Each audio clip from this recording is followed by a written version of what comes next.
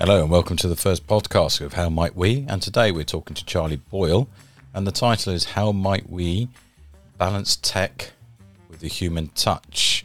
So before we get started, I just want to introduce Charlie. So Charlie's the CEO of Customer Service Excellence Ireland. He's a strong advocate that customer service starts deep within an organisation and not just a front of house function. He sees customer experience as the key battleground for the hearts and minds of the consumer in the coming years. So welcome, Charlie. Hi, Scott. How are you? I'm good. So, Charlie, it's a really interesting title that you've chosen to talk about How Might We today, which is Balance Tech with the Human Touch. Do you sort of expand on that a little bit, please?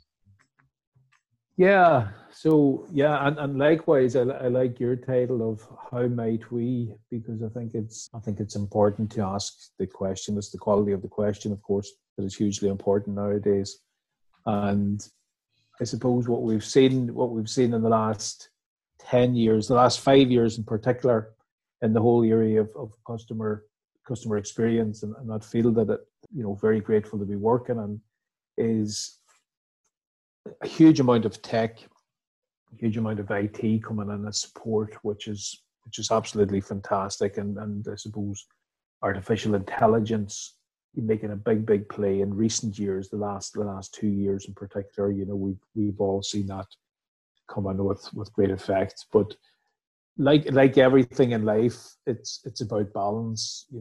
It's balance is totally and absolutely vital at this stage, because there would be a view sometimes is that the customer experience is all to do with technology. And I think that's a dangerous view to take.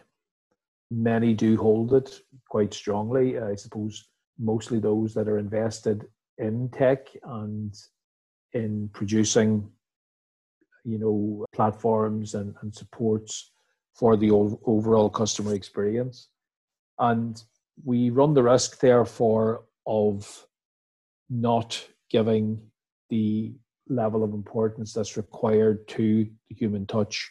And I think one of the biggest challenges is probably to come up, first of all, with a term that better describes what we've used to date as soft skills, because soft skills, by its very name, suggests that it's perhaps not important, that it's woolly, it's cushy, it's nice to feel, it's nice to touch, but that it mightn't have a huge impact.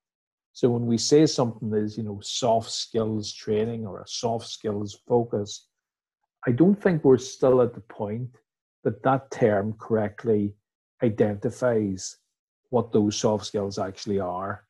And, I know in recent times there's been a shift to people using the term power skills or human skills. And I certainly would rather, if it was a word in those areas that we came up with. But I think the title or the word or the description is important for human touch.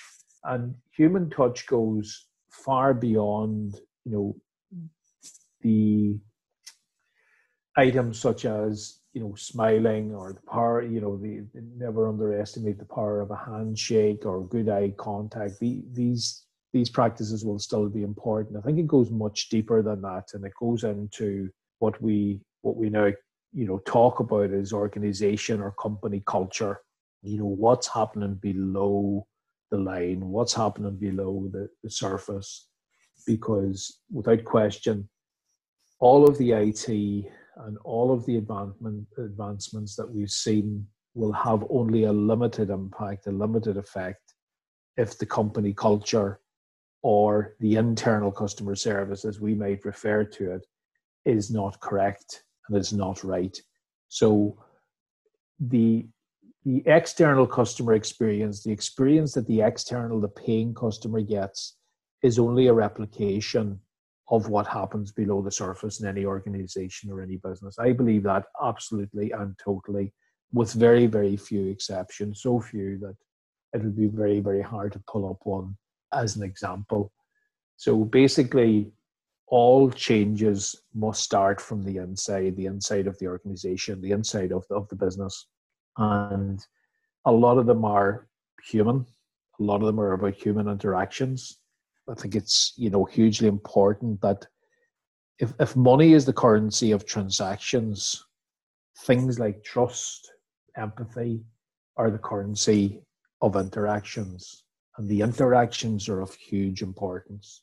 So how we interact with each other in an organization and in a business has an unbelievable impact on the outcome of sales and profit. But too often what we're doing is we're coming up with a sales strategy or a sales project as if we go straight into sales, and we give no credence and no focus or level of importance on things that are, within the surface. And it's not one or the other. It's not IT and the advancements there versus the human touch, which is opposite. It's both working together and both integrating and getting the balance and getting the integration, because maybe it's not balanced. Maybe it is total integration in both of those. And if we go back to Steve Jobs, and he had most to lose by making the statement that he made. His statement was along the lines that IT is not here to replace the human touch. It is here to enhance it.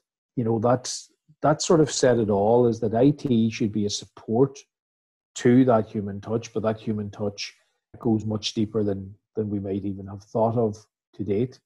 And when it's working in tandem, and when we see it working really, really well together, and the integration and the balance is right, they are the customer experience is that are working at the level of excellence. And I suppose, Scott, just this week, it really highlighted for me, because I was privileged to be asked to act as the Irish judge on the European Customer Centricity Awards, basically CX awards for the European market, and they had an unbelievably high entry this year, and I think I adjudicated, I think it was 13 or 14, I can't remember, 13 or 14 companies or organizations from around Europe. And it was really, really interesting going through those applications, all of very, very high quality, and all of them in this area of customer experience.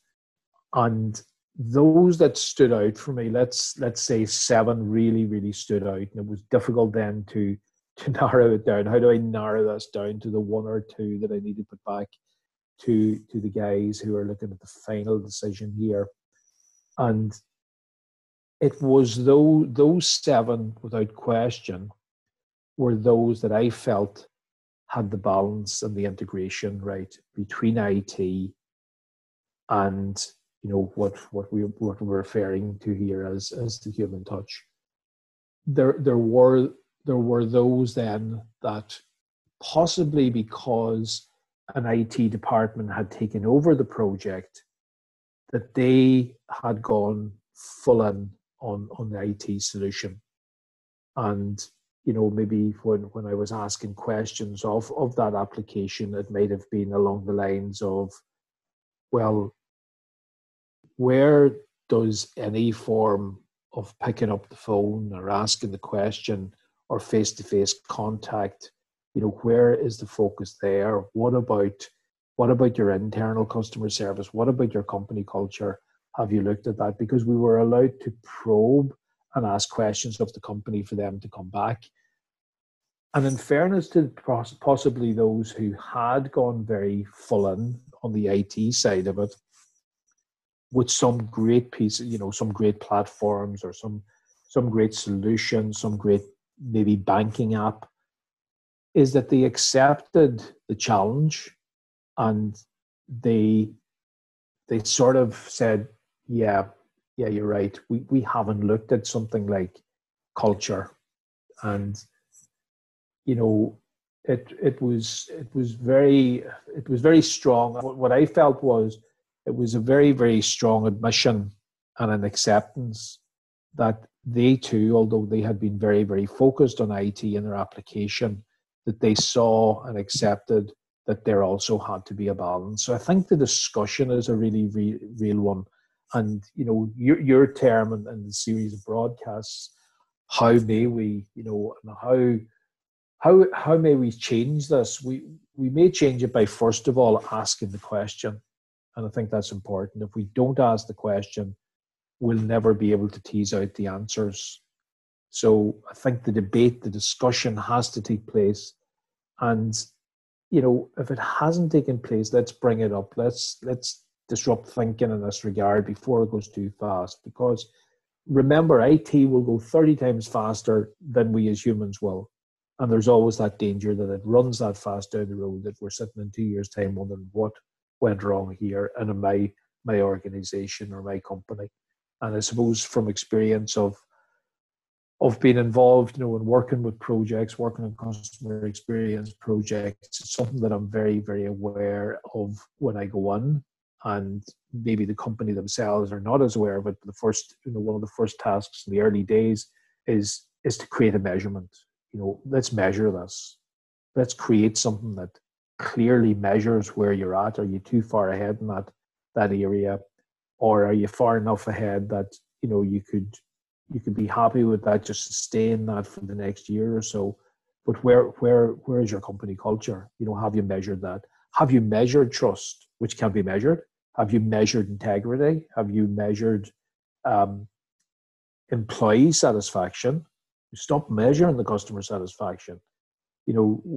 Companies might have 3 or 4 measurements of customer satisfaction and no measurement of employee satisfaction, yet they'll have in their mission statement that their employees come first. Well, where's the evidence? So creating the right tools, creating a framework where everything is included here, and asking the question of the staff, and this is disruptive. Asking the question of the staff: are your needs being met in the workplace? Because we have no problem asking the customer that question. We ask the customer continuously, are your needs being met? What can we do better? But are we asking our employees, who we say are the company asset, the greatest asset the company have, are we asking them, are your needs being met in the workplace? Because, Scott, we agree, we chatted about it briefly before we came on. The world is a changing place. COVID-19 is only shining a light on that. COVID-19 hasn't changed the world dramatically, but what it has done, it's switched on the light. And we now realize that people working from home, for a good percentage of those, and we've yet to see the stats, for a good percentage of people working from home, it's a better environment for them to work in. Yet 6 months ago, were we asking them the question, are your needs being met within this company? Were we giving them that option? And that's only one area. So I believe we need to start asking our greatest asset, our employees, what are your needs and are they being met in the workplace? And if they're not being met in the workplace, tell us, and let's see if we can adjust to that. Now, that's disruptive, and that's not traditional thinking. And those that have been in management for many, many years, some may struggle with that. But we've moved away from a 20th century command and control, where management is white, male, Western, and command and control by its nature. And we've moved into a 21st century that, first of all, digital disruption, we've seen political, social disruption. So we need more leaders, not more followers. So we need leaders all over the place. But that has to happen by turning it the other way around. And it doesn't mean stop asking the external customer the question. Continue that dialogue, continue that measurement. But let's look at it internally. Let's start looking internally and let's look at our teams. And, I suppose Simon Sinek has been talking about this consistently, maybe for 10 years. And we've all listened to it. We've all said, wow, that's revolutionary. That's fantastic. But we're not doing enough of it. And, that's my belief based on experience, based on the experience of watching those companies that do it and do it very well, get the results that they're getting. So I just want to go back. So an interesting question you've said is that it all starts from within. And you would like to at least we'll go back to the title of the thing about balance. Is balance the inquiries from the organization not to be so customer centric, but to be a balance between employee and customer centric? Yeah, but and that's a good question. But I suppose being customer centric and improving customer experience doesn't mean that it's all about human touch. Technology also helps that process. And I fall into that every day. Like, I fall into the use of IT every day. And I love it. I love the advancements that are being made there. I love using apps. I love playing about with the likes of Zoom, listening to you talking beforehand about, what you're discovering with the use of online platforms. This is all really, really good stuff, but it should be seen as the overall focus on customer centricity, where the customer is central. And if the customer, if we think of the term internal customer service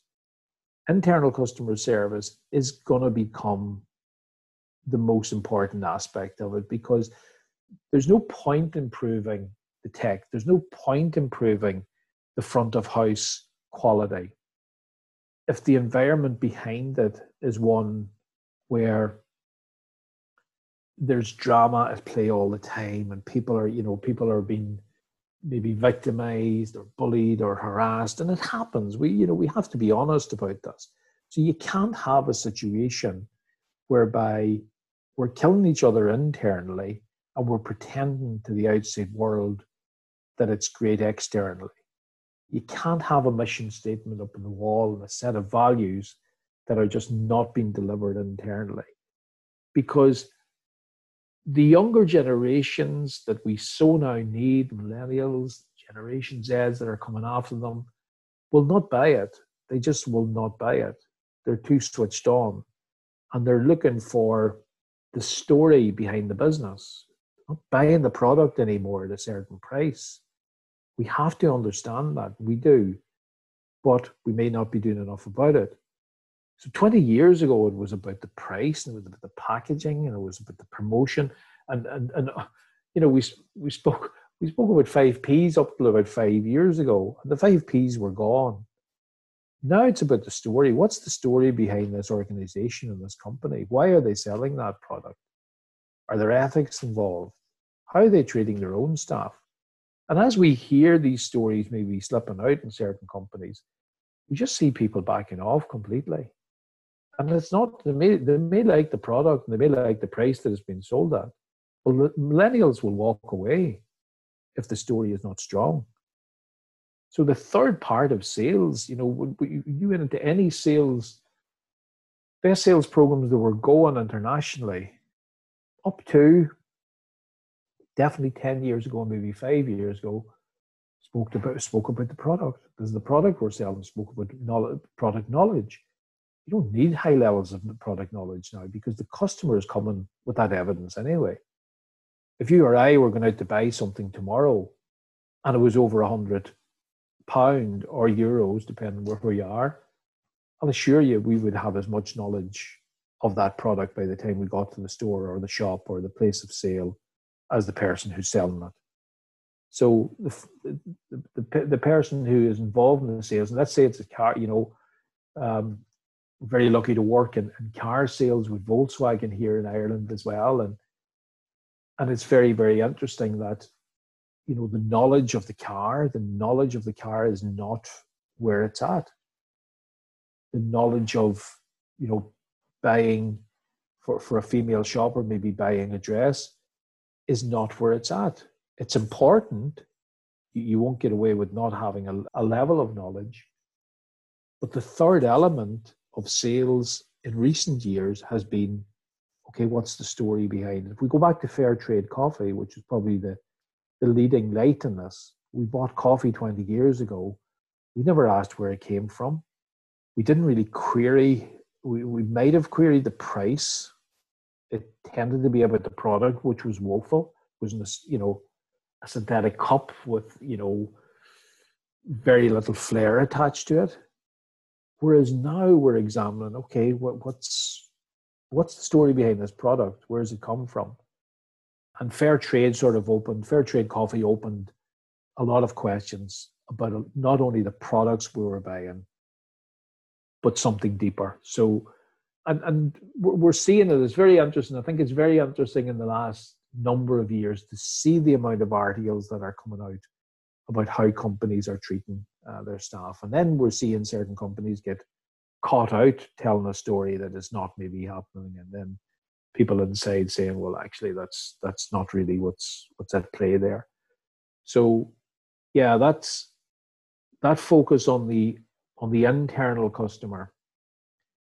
How are we looking after that internally? And if and when companies do get that, there's so many examples. If and when companies do get that right, it's an inevitable outcome that they will treat their customers better. And if you treat your customer better, it's an inevitable outcome that they will come back. It's an inevitable outcome that your sales will go up and therefore you'll make more profit. So that you nearly detach from the outcome. So are you saying that organizations should really look at, especially moving forward into post-COVID, where people might be much more discerning about the money they spend and the experiences they have to purchase? It's important for organizations now to say, do you know what? If we do the input right, such as how we treat each other in the organization, the output, such as the experience and the sales, will follow. So rather than concentrating on the output, we concentrate on the input. Yeah, that's right. There's an irony in there as well. 85% plus of people will spend more, even in a recession.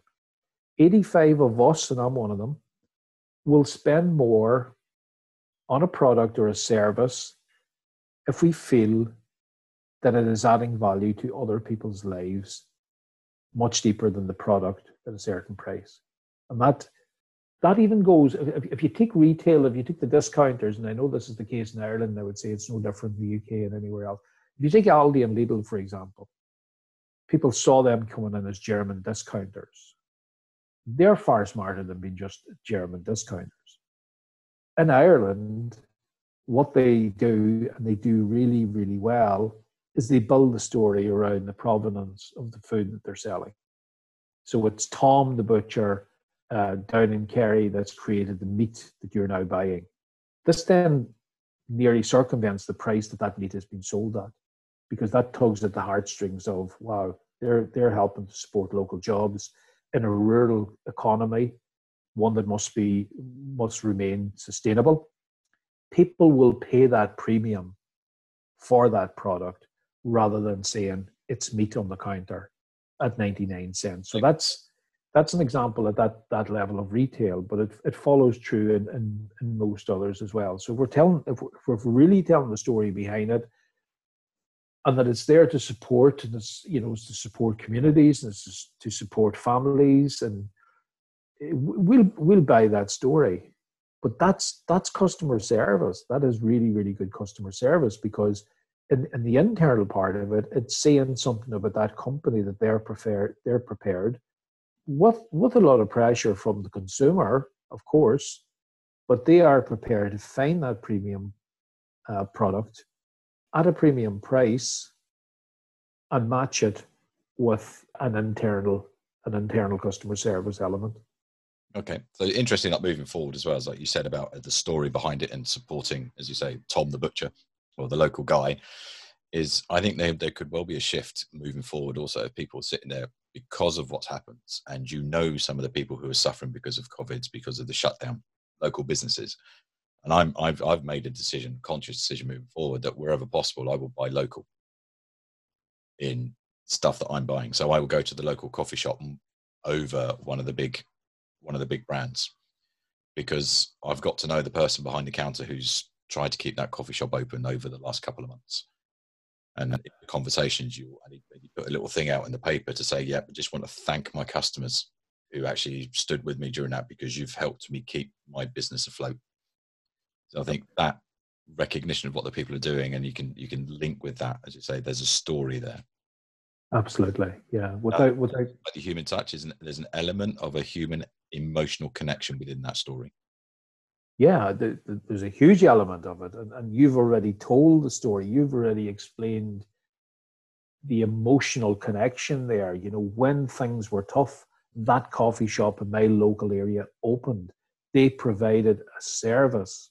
So we're moving away from the cynical business that they're selling coffee at a certain price to pull you in, to trick you into paying money. You probably couldn't tell me how much you're paying for your coffee, but you can tell me the experience in great detail.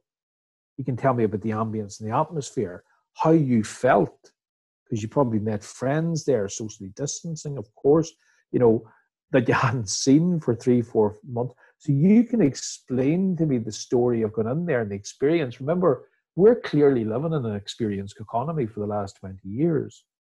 Pine and Gilmore highlighted this, and people thought they were crazy. We're buying experiences. We're not buying products at a certain price. So we need to clearly, you know, let's be aware that we are living in, and we will be living in, an experience economy for the next 30, 40 years. We're not living in a commodities economy. We're not living in a manufacturing industrial revolution. It's past. We're not living in a service economy. We're living in an experience economy. You've described it subconsciously. You just described a purchase.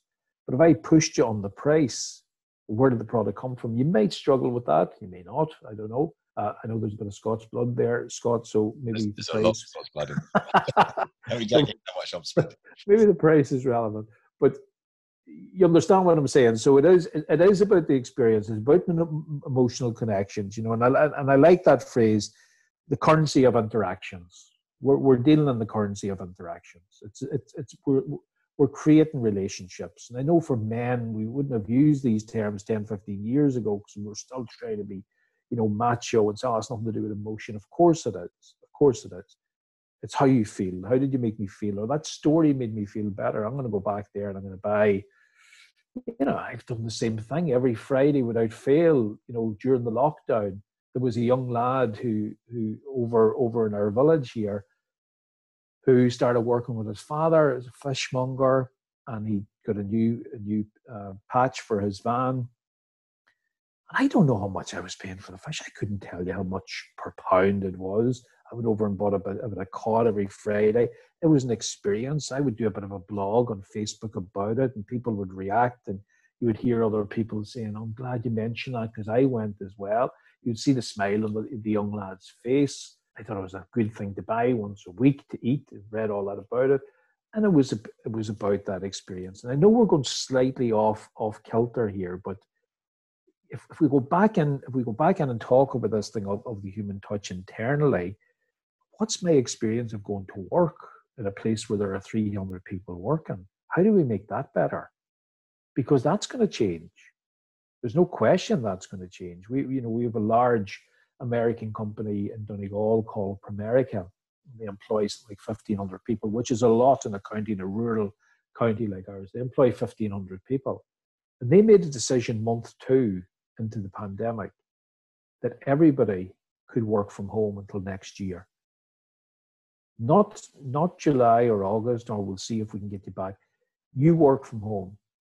If working from home gives you peace of mind, so you can plan 6 months in advance. You can plan, you know, you don't, you know, your school children's care. You can plan that now, but we're going to let you know that at the very, very least, you're not going to be coming back to work until January of 2021. That story again went viral. They needed staff. They needed another 200 staff.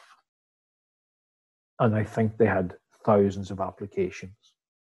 And those applications weren't based on the fact that there's high unemployment in Donegal. It was based on the fact this is a company that cares. So what quality of people could they get as a result of that? I thought it was really good, but it also said everything we knew about the company and how they treat their people as well. And if you Google them, check out how successful they are.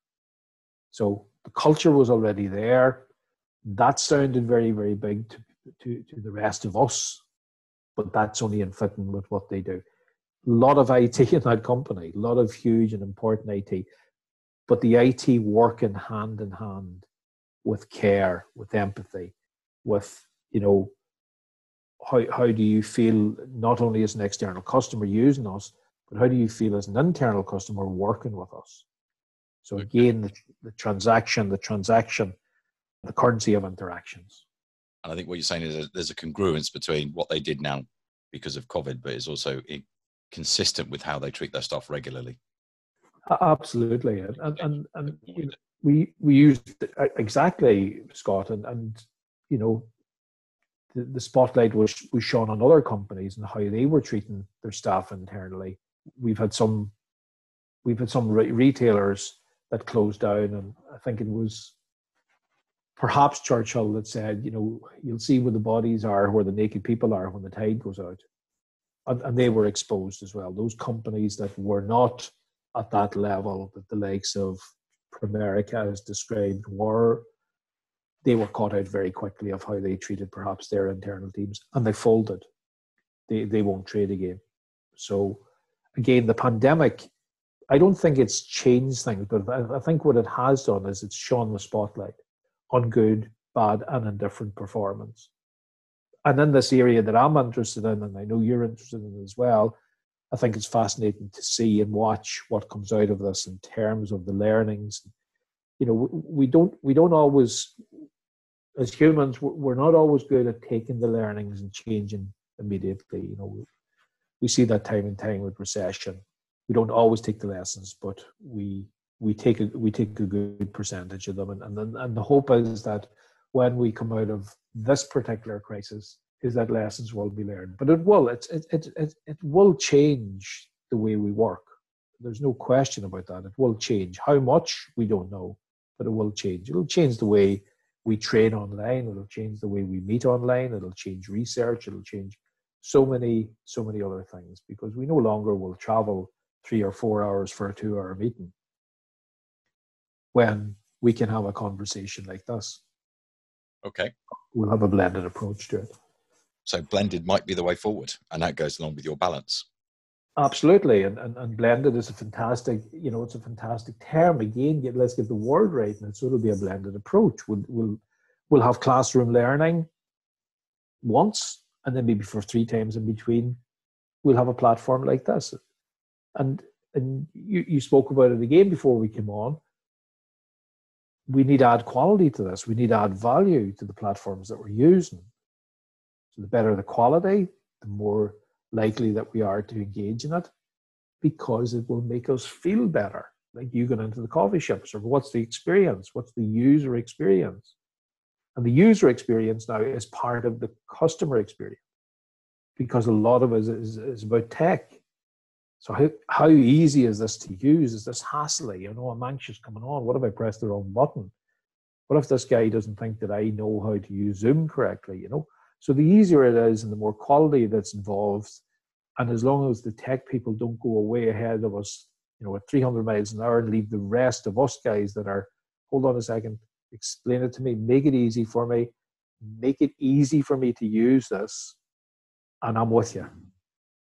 So that's blended, having those conversations, rather than sitting down the back not asking the stupid question. Well, there's no such thing as a stupid question. Exactly. It's just a question.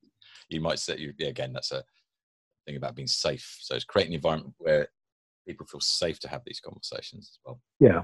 Which goes back to what you say about trust and empathy is the currency of those interactions, which then allow organizations and people and teams to have these open conversations because it's a safe place for them to have them. That's right. And a good friend of both of ours, Shane McConnon, again, was a way ahead of it in creating things like an even better place to work. Let's create an even better place to work. But the first thing you must do is you must measure the current place of work. Measurement is vital in this, and measure it anonymously. Ask the person without fear of them being penalized for their honesty. Ask them honestly in an anonymous way, how do you feel about working here? How can we make this a better place for you to work? Doesn't mean that all their demands will be, or all their needs will be met, because it's not demands, it's needs. And it's not their wants. We're not asking them what you want. That's dangerous. That could be a dangerous question. Don't ask them what they want. Ask them what they need. They need to understand the difference between both. And when you get the question right, once you get the question right, amazing things happen. So what do you need to work more effectively here? Well, I need to not come in until 9 o'clock in the morning because I've got an autistic child and the childminder is not available until 8 o'clock. That sounds very reasonable to me. And by the way, if you can work from 9 o'clock, what time do you need to leave? Well, I could do with leaving at 3 o'clock because it works out better for me because my child starts getting tired at that stage. And okay, you leave at 3 o'clock. So why not allow somebody to work from 9 to 3, even though everybody else is working from 8 to 5? There's nothing really wrong with that. And that person has agreed that they'll take less for doing that amount of work. You think you would not have a happier employee? What benefit would that have to the other people that's working around that person? What level of stress are you removing? What level of presenteeism are they then giving you? And what benefit does that have to the end user for whatever product or service you're selling? You start treating people like that, the outcomes are inevitable. And that is that they're positive. Okay, so it's been great listening to you, Charlie, and having a little chat about you want. So as the title is How Might We? We've talked about balance. So I'm going to put you on the spot now. So I'm going to ask you, so these are totally unscripted, by the way. I'm going to ask you your 5 things you think organizations can do that they could use to how might we balance tech with the human touch? Okay, continue developing IT at the pace that it's been developed. There's no request to slow that down. Keep doing that. However, the second one would be aware of the need for balance. The third one would be measure your internal customer service as well as your external customer service as the priority. Not because I'm saying you should, as the priority. The fourth one would be to then ask your internal customers, your staff, your team, your stakeholders, what is required, what do they need, not what they want, but what do they need to be more effective in the workplace. And the final one would be conscious that customer experience is not only a tech outcome, that it's the blended, balanced, integrated approach of both the human touch, company culture, and IT development. Okay, lovely. Thank you. And that goes back to, I think, Peter Drucker says, what gets measured gets managed. Correct. So if you learn to measure something, then you can manage it effectively. Yeah, and Drucker also said that culture eats strategy for breakfast. So that's how much he believed in it. Yeah. Okay, lovely. Well, thank you very much for your time, Charlie. It was great listening to you today. Thank you, Scott. And that's it. Is there anything you would like to finish on? No, that's it. That's really good, and all the best with the podcast. I think it's fantastic that you're doing something like this, asking that question, asking that, how might we? I think it's really, really good, and look forward to listening to the following podcasts and the other guests that you have on the program. So thank you. Yep, lovely. Well, thank you very much for your time, and thank you for listening. And thank you on the next podcast. Thank you very much.